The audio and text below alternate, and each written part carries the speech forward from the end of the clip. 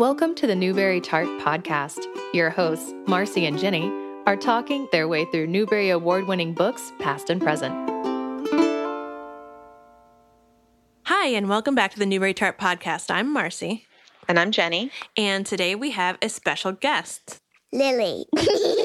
We have my daughter Lily with us today, and we are going to be talking about Millions of Cats by Wanda Gog. So this is actually a really cool book because it's actually the oldest American picture book that's still in print, published in 1928 and a Newbery Honor in 1929. And if you look at her Wikipedia author picture, her hair is very elaborate. It almost looks like a little hat. It's so 20s. It's great. And in lieu of a citation today, we'll let Lily give a description of what happens in the book. All right, so Lily, what happens in Millions of Cats?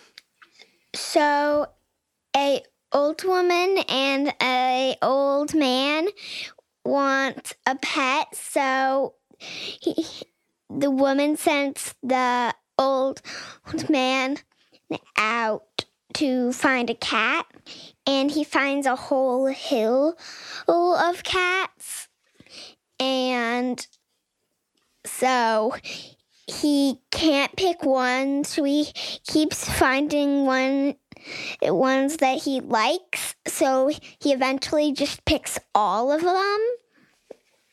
And there's so many, right? Yeah, there's like hundreds of cats, no, thousands of cats. Like millions and billions and trillions of cats. On the way back, the cats said that they were thirsty, so they saw a pond, and each cat took a sip, and the whole pond was gone. And then later, they were hungry, so they each took a patch of grass, and then the whole field was gone. And when they got back to the house, the old woman said, "How are you going to feed them, and how are we going to fit them in the house?" And the old man told the woman that he didn't think of that. Well, so how did they decide to choose a cat? Because they only need one. Yeah. So while they were inside, the cats ate each other up. Do you know why they ate each other up? They told the cats to decide which one of them was the prettiest, and that's the one that they were going to keep. And yeah. all the cats thought that they were the prettiest, didn't they? Yeah, and then so they ate each other up, but then there was only this one little kitten who had hid in the grass, so they chose it. And it was kind of scrawny at first, right? And not super pretty, actually. Yeah, and then they just realized it was so nice, and it was the only cat they had, so they picked it.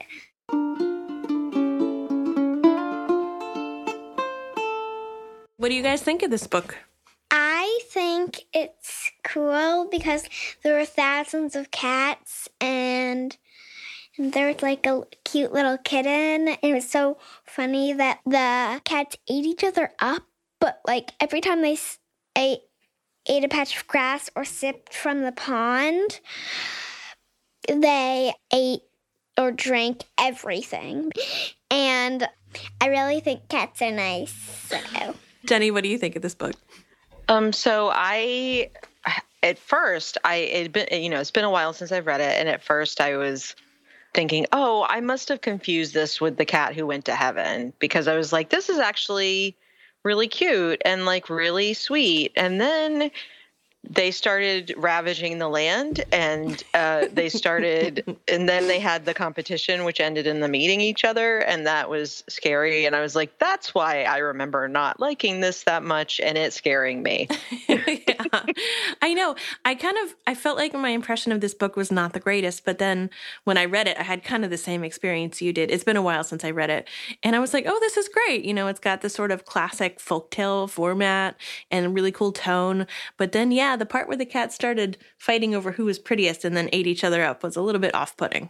But obviously it sounds like it's not, to our younger reader, it was exciting. So that's good. Yeah, Lily, was that scary when the cats ate each other up?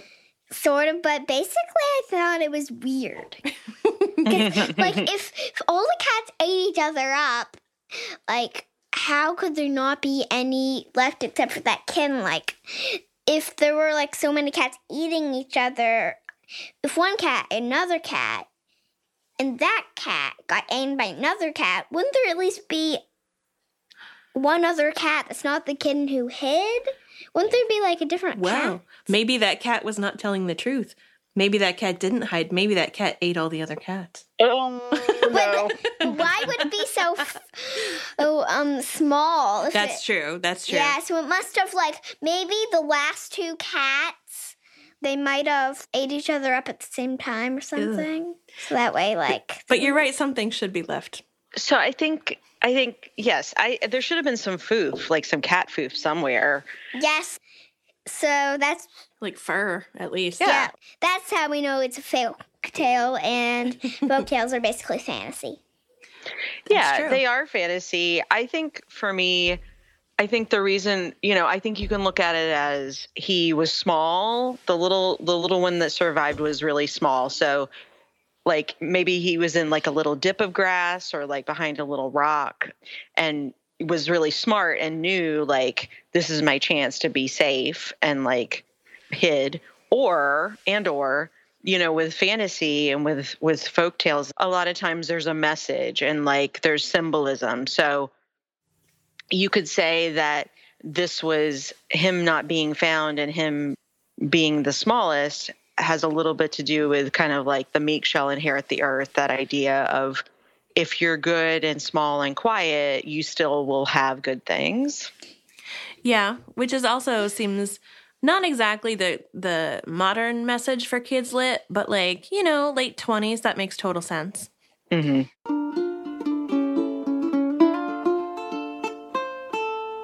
Lily has a special interest in folktales like we were talking about, but it's interesting that I previously didn't necessarily think of this book in that way. But then I looked up, like, every definition of folktales that I can find is so exactly what this story is. So I looked around, and it turns out that this author's family were immigrants from Bohemia, and they really grew up in the tradition of oral folktales. And so this story, a lot of people think, was sort of like a mishmash of the folktales from her childhood put together into a book. So it actually did start in the really traditional way of like an oral story passed down through a family. I found this really cool website, actually, it's by a librarian named Amanda Reichner from the Cincinnati Library, millionsofcats.weebly.com, but it is like not a deep dive, but like a good exploration of this book as a literary folktale. And when you get to the bottom, it says, most critics believe that Millions of Cats is a product of Wanda's mature imagination and is an original story based on a synthesis of folktales simmering since early childhood. It is said that Wanda invented the story for the children of friends she was living with in New York in the early 20s. She perfected it through frequent retellings as it was begged for again and again. So it's interesting to me that you can take like an oral repetitive story that's told to children. So you have like a legit folktale beginning. It gets turned into, at the time, by far the most popular picture book, like really kind of the first American picture book that innovated in lots of ways. Like this was the first advent of the double page spread, for instance. And then it continues to get passed on in a formalized word of mouth through the Newbery. I just think it's interesting that they sort of like evolved the folktale procedure. Yeah, no, that's really interesting.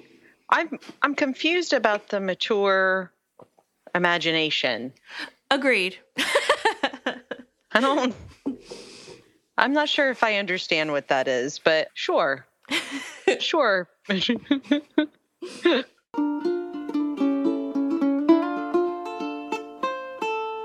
Also, a part of it being a folktale and fantasy is that, like, when the cats said they were thirsty and hungry, like, how did they talk to the man? Yeah, well, if you've ever had a kitty, they may not use words, but they tell you. They let it be known. Oh, yes. Like, Most of the stuff in the beginning, like, proves to me that this author had cats, because every way that she describes cats is so true. And even, like, going to try and choose a cat and, like, oh, that one's perfect. Oh, that one's perfect. Oh, that one's perfect. Like, that seems very true, too. Yeah, that sounds like she knew a lot of cats.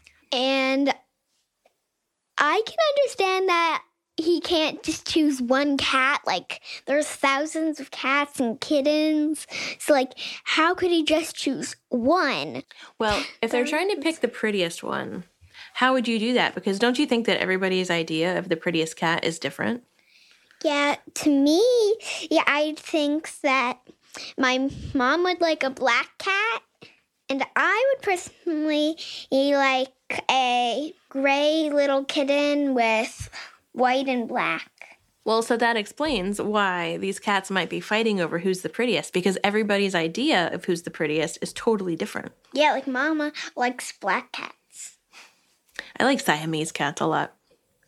But yeah, I do like black cats. Jenny, do you like cats? Are you allergic?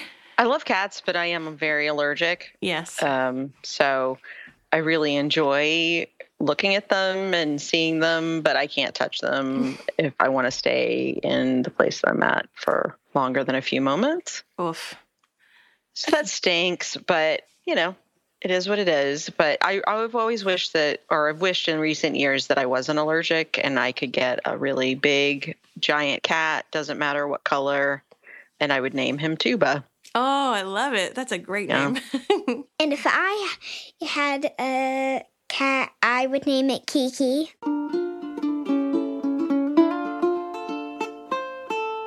So a couple just like fun facts. She used her own 2 cats as the models. So when she was drawing the picture, she looked at her cats to make them as realistic as she could. Her brother hand-lettered the whole thing, which I think is kind of cool. Do you like the art? Do you like the art in this book? Yeah, like it does a lot of shading. Mm-hmm. And it does texture and stuff. And it does in black and white. So there are little flowers and like it was like a really detailed beard on the old man. Yeah, there is a detailed beard on him. The author, I found out that her favorite illustration is the one right down the center. Let's see if I can find it. Where the man is carrying the cats. I think it's That one right there. this one. So see how the illustration goes from one page all the way across? So it's one whole picture.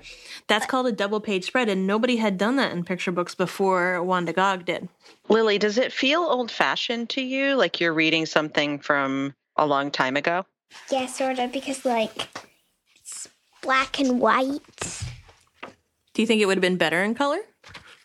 Or do you like it in black and white? I think it would be better in color because then you can see all the colors of the flowers and all the colors of the cats. It would be fun to see all the colors of the cats, wouldn't it? Yeah. Oh, that really would be.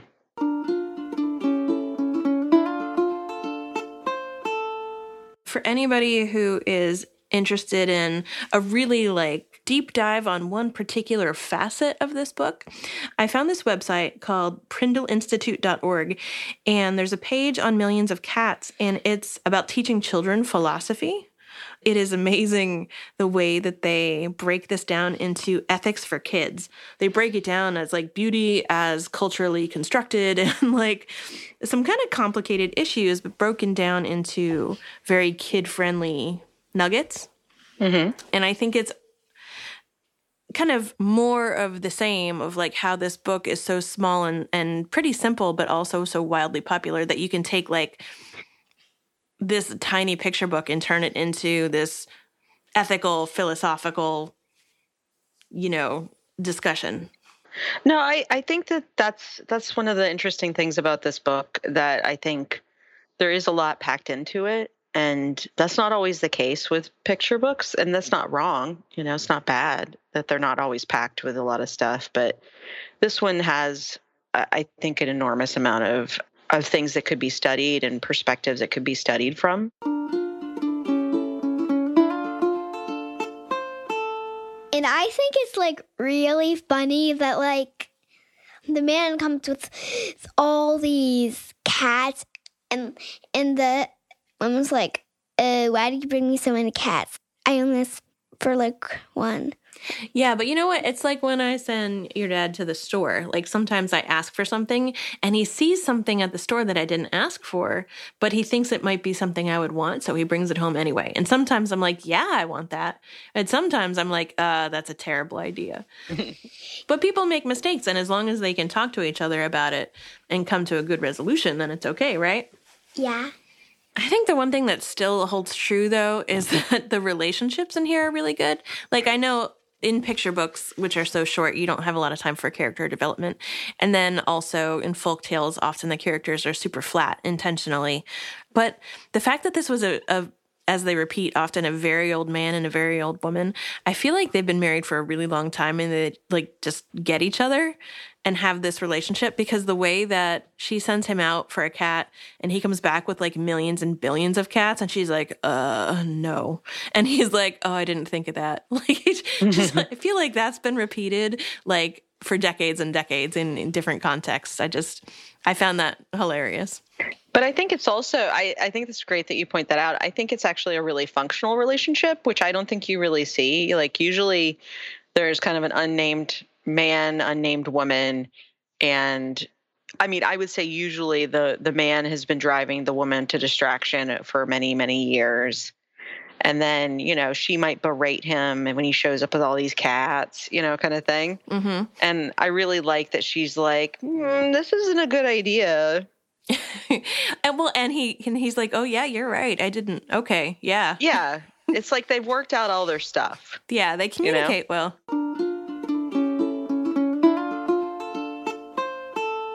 So Lily, how does this stack up against the other folktales that you've read? When you read a folktale, like sometimes you go like, that happened, but maybe something else could happen instead. And then you think, I should write my own little book. But then you realize, how can I make my own book? I read this, but I want to make a book, but that would take forever. Well, you know, it's funny that you said that, because one of the people who was the main reviewers of this book was a librarian in New York named Anne Carroll Moore. And when she reviewed this book, she said that the combination of the writing and the illustrations and also the lettering, the hand lettering, would make children feel, I want to make sure I quote this right, but I don't have it in front of me, but would make children feel almost as if they had made this book themselves. So you're not the only person to think that. And honestly, you know, the author and illustrator of this book made this book herself, not thinking that it was going to make her famous, but it made her very famous. So I think anybody can make their own book. You should definitely try. Yes, for a kid to make it, all you have to do is make some paper, like do that. And then if you don't have a stapler, like if you have a stapler, you can just staple it all together. But if you don't, you can use a hole puncher. Mm-hmm. And like you can just use string. Anybody can make a book, right? Mm-hmm. Yeah, you physically can make a book at any time. And then, Lily, as you get older, you'll start learning about something called zines.